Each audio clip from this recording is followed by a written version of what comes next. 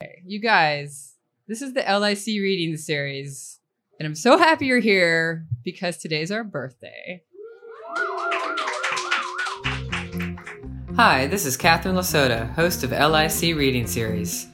In this episode, you're going to hear the readings from our April 10, 2018 event, when we celebrated the 3-year anniversary of LIC Reading Series, a monthly event that takes place in the Carriage House of LIC Bar in Long Island City, Queens. For our 3-year birthday, we had the writers Simeon Marcellus, Cunnin Jones, and Lynn Tillman. You're going to hear their readings from their work in this episode, and in the next episode, the panel discussion from April 10th, 2018. One thing we do at LIC Reading Series is ask each of our writers to share a brief Queens anecdote before they read from their work, so you're going to hear that in this episode as well. Now let's jump on into the episode and start off with Simeon Marcellus in the celebration of our 3-year anniversary. Simeon Marcellus was born in 1990 and graduated from the University of Vermont in 2013. Baby! He's lived in New York, New Hampshire, and New Orleans. As Lies to Grin is his first book. What? It's available here from Astoria Bookshop if you so desire. I will tell you that As Lies to Grin was on the short list for the 2017 Center for Fiction First Novel Prize. And yes, thank you. Yes, applause. And Publishers Weekly said that in As Lies to Grin, Marcellus incisively comments on a wide range of ideas from authenticity to architecture. And also, I will add also things that do not start with A. So, Simeon, will you please kick us off here with a Queen's anecdote and a reading up at the mic? Let's give it up.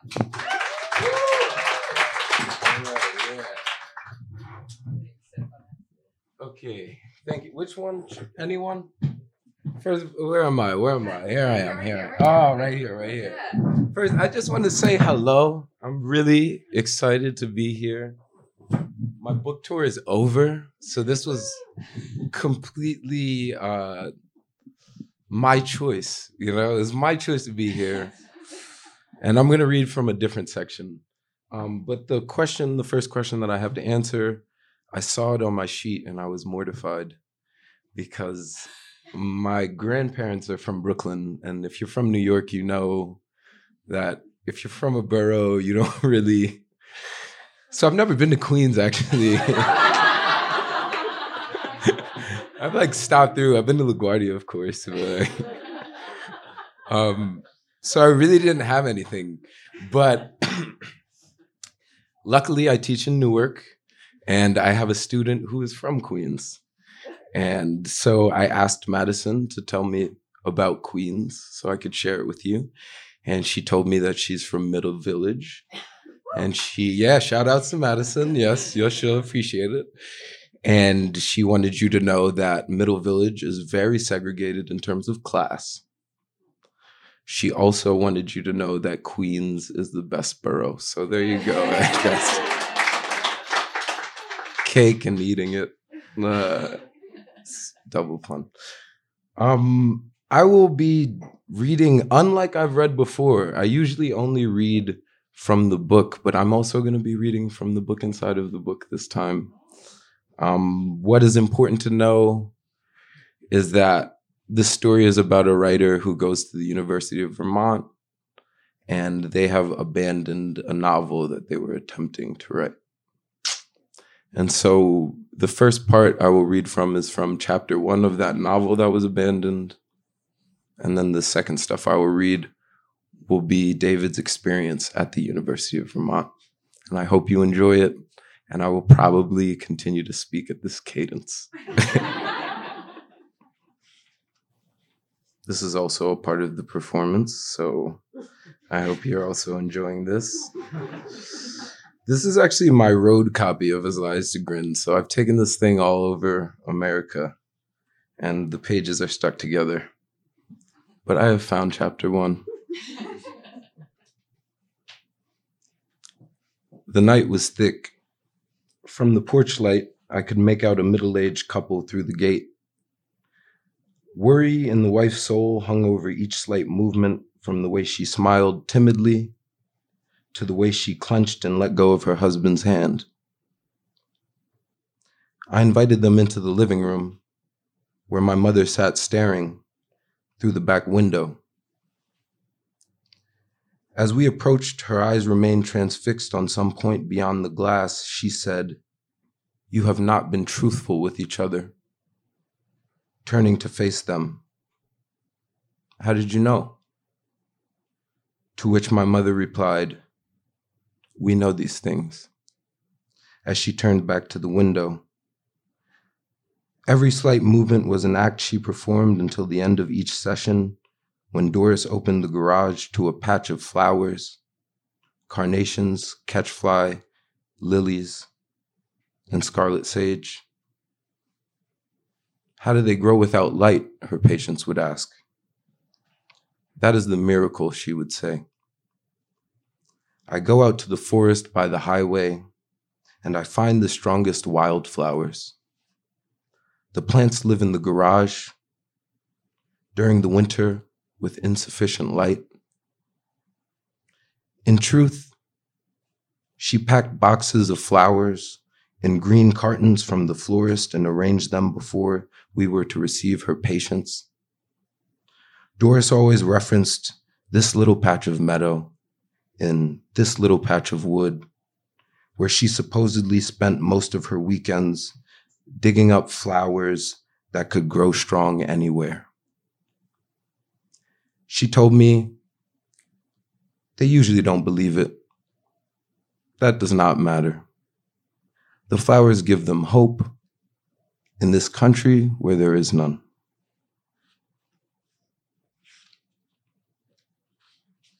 September 1st, 2010.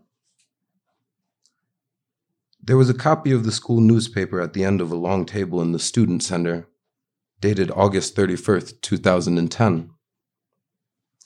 I flipped the paper open and spilled some coffee on the page 1 article.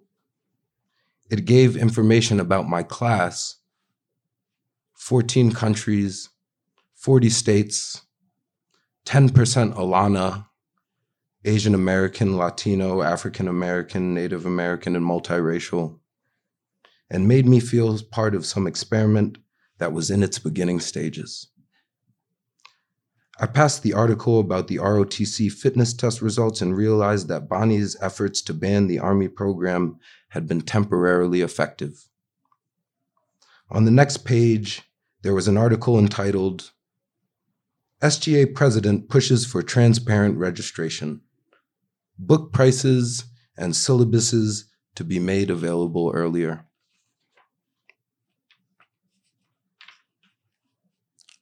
September 8th, 2010. Once outside of my dorm, I stared at the collection of buildings called Redstone Campus. They seemed to have been built without regard for previous style. I logged into www.uvm.edu /swang-campus/tour/archistory.html and browsed a page that revealed the campus building's architectural firms, periods, and dates of erection.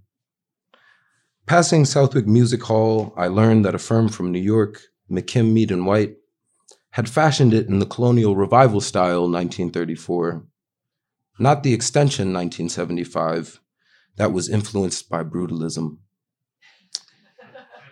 I had come across the name of the firm last year, and this seemed some sign to continue searching. But as I scrolled through all of the dates and styles hastily, I was struck with the guilt of living upon land that was stolen and constructed on in the style of other places so far away. October 18th, 2010. I lay in bed and gazed out the window. The earth felt as if it were waiting. For what, I did not know. There were 2 students walking in different directions next to the green. They smiled at each other. I could not hear their conversation, but their hand movements seemed to indicate that they would meet again later. I got out of bed for the first time all day. On the steps of the library, there was a man with sunglasses on, though it was dark. "I am the reckoning," he said. "I am the Lord of light, and through me all things are made small." He drank from the cup and projected again. "I am the Lord of change." Most students walked by him. A few listened. They chuckled with their friends. "I am the Lord, and before me all things are infinitesimal." I faced the statue that resembled a dead and mutilated tree and walked on, trying not to be taken in by his madness. Thank you.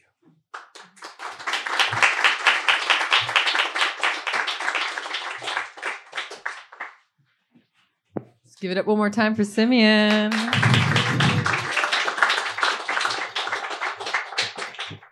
Simeon, thank you so much for starting us off and for learning that Queens is the best borough. It's good information to realize. Working in Queens alphabetical order, we're going to move on to Cunnan Jones. Got it right. I'm sorry, guys. I didn't know how to pronounce his name until I met him because I'm not Welsh. And I'm ignorant in many things. But now I know how to say Cunnan Jones' name, and I'm glad because he's a really good writer. All right. Oh, no, I didn't ask you how to pronounce where you were born. You want me to give it a go? You want me to give it a go? All right. Cunnan Jones was... You're not even born there. You're born near there. Oh, okay. It's even worse. All right. Thank you for giving me the easy one. Cunnan Jones was born near Aberaeron. I win a bunny rabbit. Okay. On the west coast of Wales in 1975. He is the author of 5 novels. The Long Dry, Everything I Found on the Beach, Bird, Blood, Snow, The Dig, and Cove, which is available over here for sale from Astoria Bookshop. His work has been published in more than 20 countries, and his short stories have appeared in publications including Granta and The New Yorker. He's won a Betty Trask Award, a Jerwood Fiction Prize, and the Wales Book of the Year Fiction Prize, and the 2017 BBC National Short Story Award. He's been longlisted for the Kirkus Prize, the Warwick Prize, and the European Literature Prize. And shortlisted for the Sunday Times EFG Private Bank Short Story Award. And he has like an almost 3-month-old child, which is like the biggest thing ever. And you're here and you're awake. So we're just going to, whatever you do, it's going to be amazing. The Guardian calls Cove an arresting short novel by a highly accomplished writer. And The Spectator says, immensities happen in this slim book. So let's give it up for Cunnan Jones.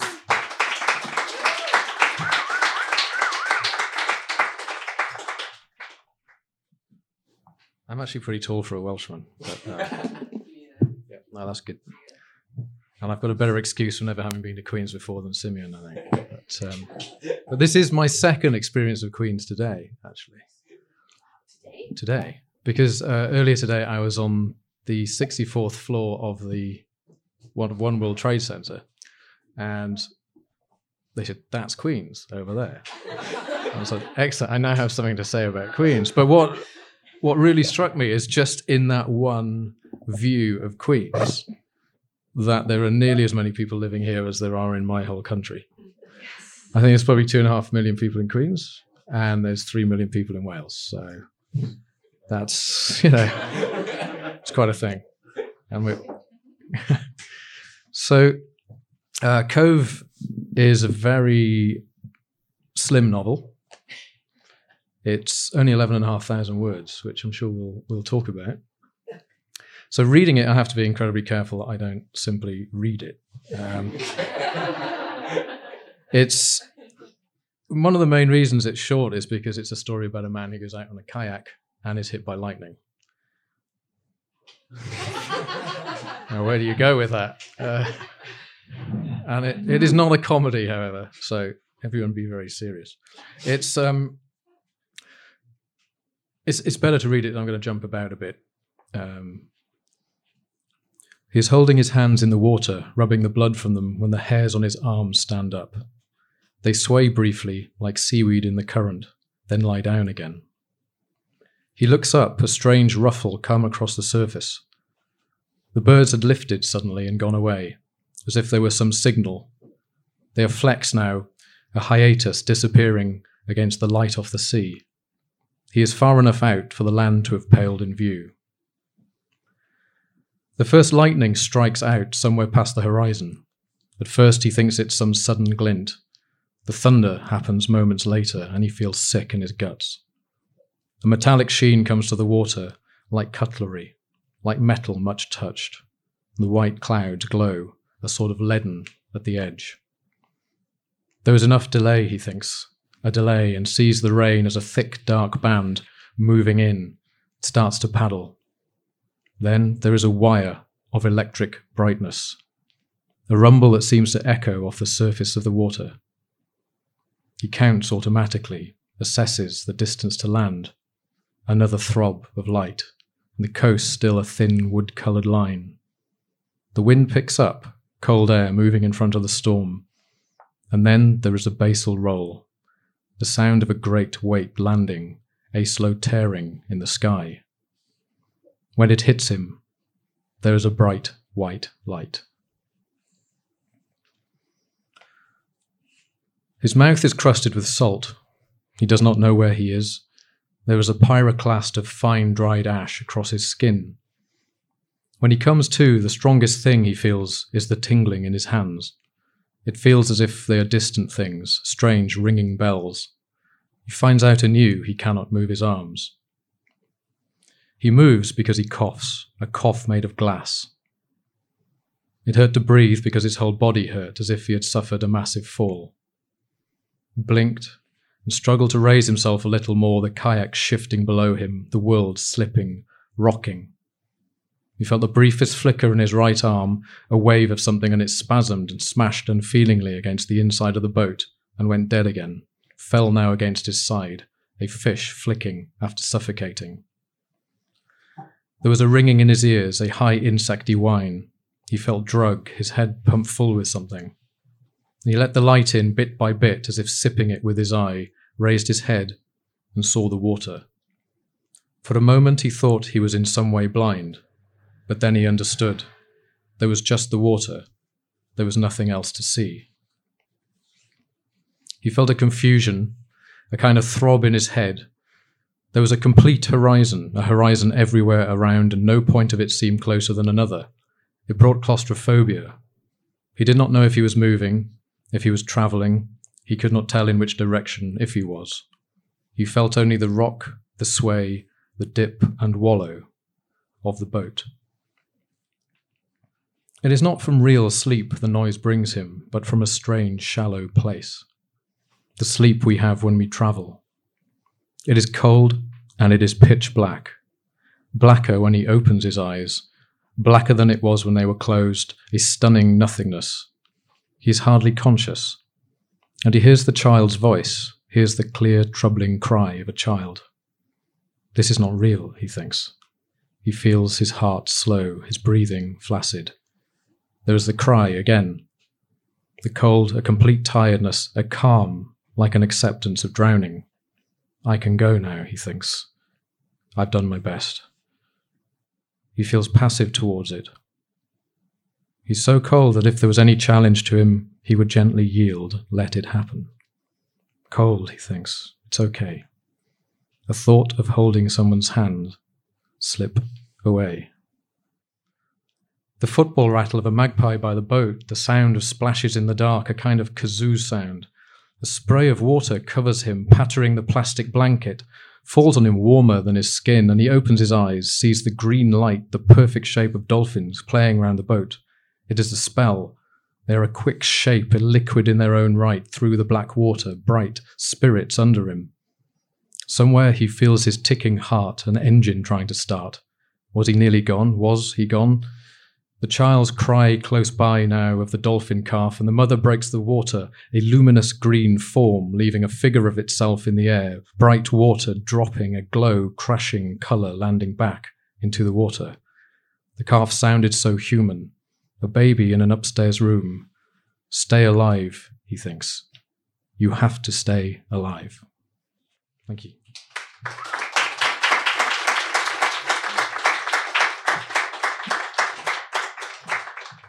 We're going to move on now to Lynn Tillman.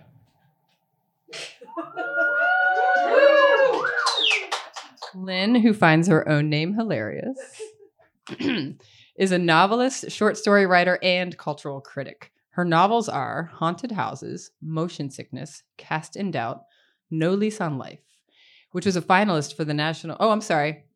It was. You've done this a few times, the finalist thing for the National Book Critic. No? No, twice. I mean, once in novel and once for the essay collection. Yeah. All right, I won't mention it then. No. I won't mention it. Expunge it. Okay. Also, I'm using the word few to mean two because I don't know the alphabet or numbers. All right. And American Genius, a comedy. Her nonfiction books include The Velvet Years, Warhol's Factory, 1965 to 67, with photographs by Stephen Shore, Bookstore, The Life and Times of Jeanette Watson, and Books and Company, and What Would Lynn Tillman Do? And I'm not going to tell you what that was a finalist for. It was a finalist for the National Book Critics Circle Award in Criticism. Her most recent short story collections are Someday This Will Be Funny and The Complete Madame Realism. You love that title. It's a good title, right? Today this is funny. All right. She's the recipient of a Guggenheim Foundation Fellowship and an Andy Warhol Creative Capital Arts Writing Fellowship. She's professor and writer in residence in the Department of English at the University of Albany and teaches at the School of Visual Arts Art Criticism and Writing MFA program in New York. She lives in Manhattan with bass player David Hofstra. She came all the way to Queens, though. Stephen Sparks says that Lynn Tillman's first novel in a dozen years, which is true, guys, first novel in a dozen years, Men and Apparitions, which is here. Thank you for the whistle. It is noted and worthy. It crackles with pent-up energy, brimming with her trademark wit and vibrancy. And Michael Friedman in The New Republic writes, it's staggering to watch Tillman so precisely dissect Zeke, the protagonist, dissect Zeke's Gen X masculinity and its contradictions. I know you can't wait to hear from Lynn Tillman. Let's give it up for her.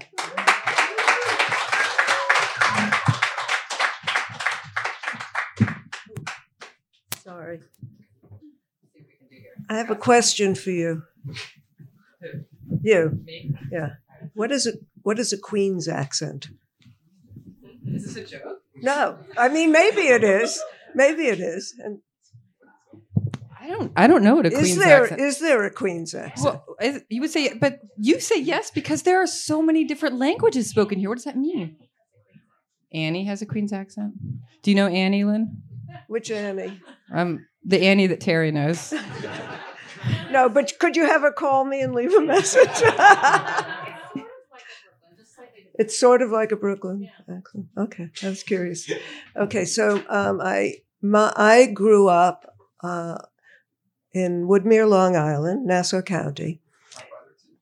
Your father? I grew up in Cedarhurst. Okay, one of the 5 towns. Dubious distinction that is.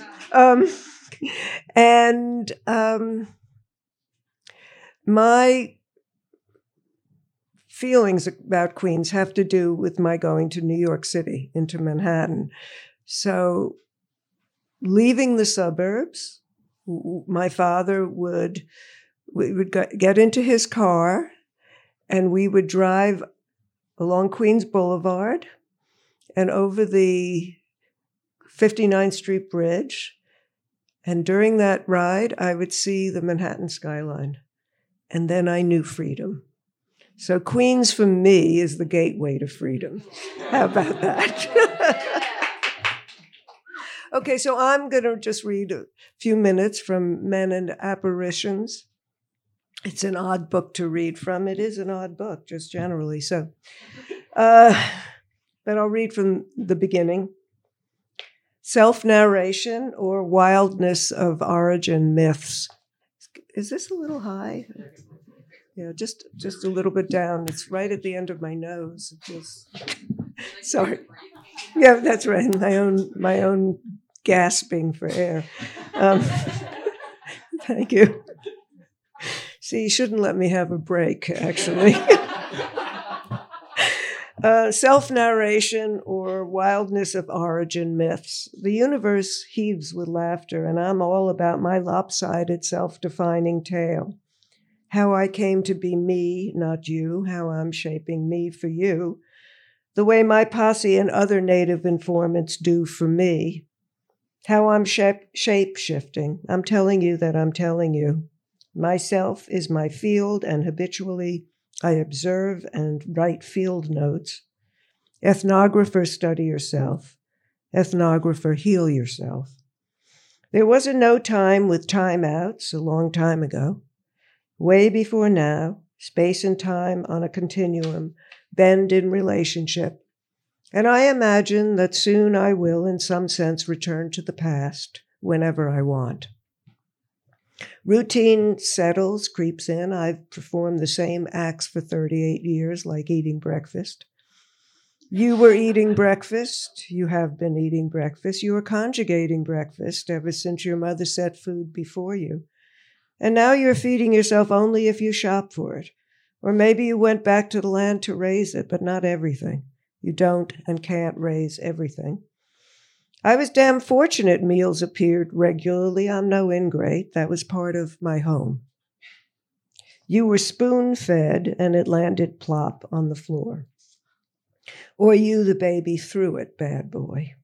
Throw a tantrum, make a mess, soon you have to clean it up, break it, buddy. It's yours in pieces because you are responsible. And true, things go to pieces when not actually broken. Abstractions get broken. Ideas get broken. I've seen the best minds of my gen, me talking about the flawed life, totally. Going to sleep, that gets tired. The regularity. And boredom might cause my chronic insomnia. So it's cool when you don't know you're falling asleep, then you wake up and the TV is on. You open your eyes, weird. To dream becomes the best reason to sleep, especially if you do, I do, conscious dreaming, and get to choose. A dream becomes a podcast or movie. Otherwise, nightmares pit REM sleep with terror. I listened to a podcast of an old TV news program and heard a Soviet and Russian historian, Stephen Cohen, argue with a total jerk. Completely exasperated by the fool, Cohen finally said, with all due respect, you don't know what you're talking about. I swallowed the moment like a hallucinogen. That's so fucking rare. It tears up Max Weber's cage. That's my goal, to tear it up. Me especially. I don't get high anymore. Antidepressants keep me sort of level and don't combine well with recreational drugs. Living drug-free is a sort of high, except clarity can get ugly. My analyst suggests that I elongated my kidhood by delaying leaving home.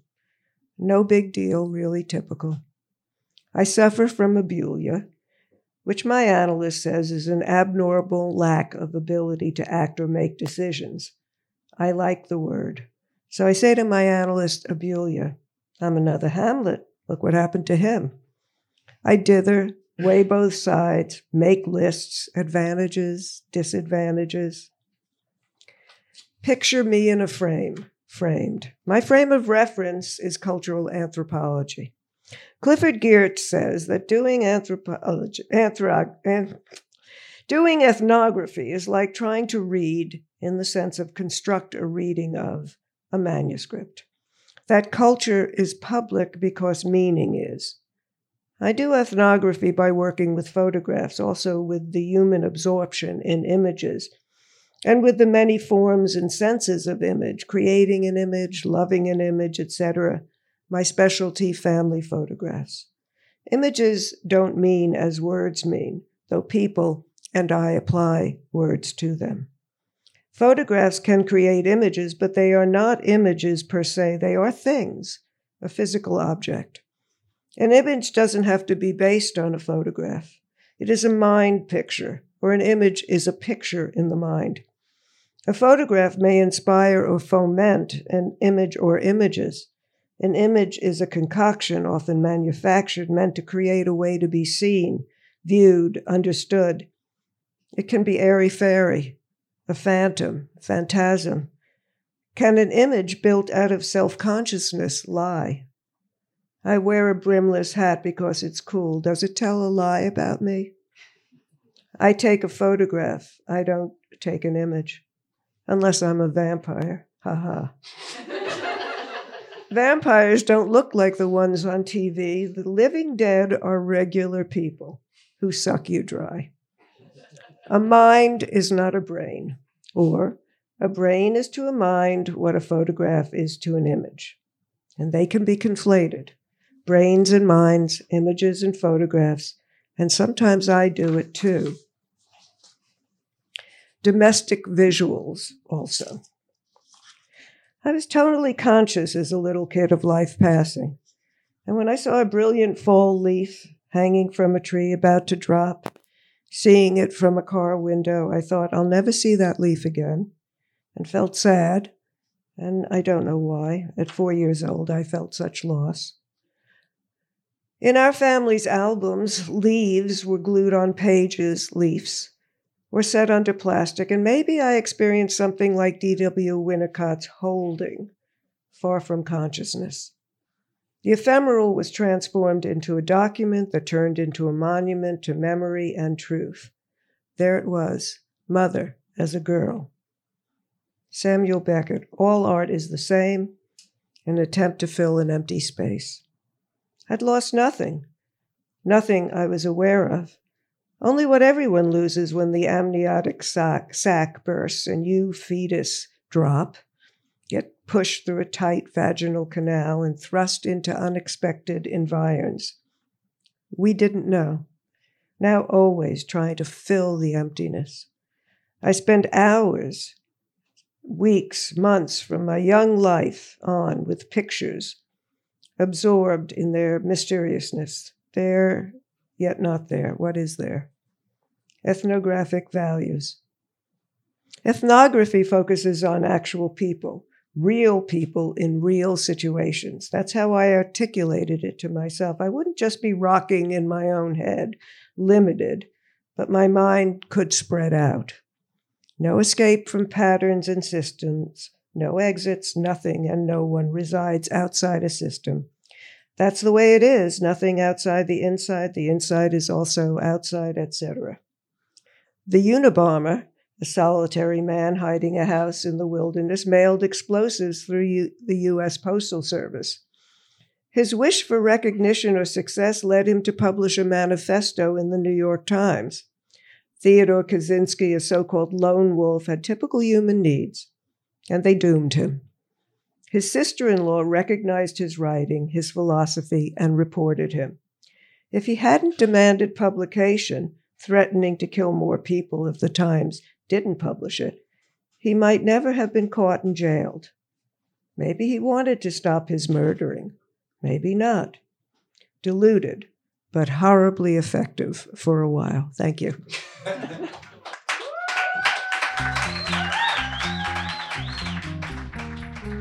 LIC Reading Series is made possible in part by the Queen's Council on the Arts with public funds from the New York City Department of Cultural Affairs in partnership with the City Council.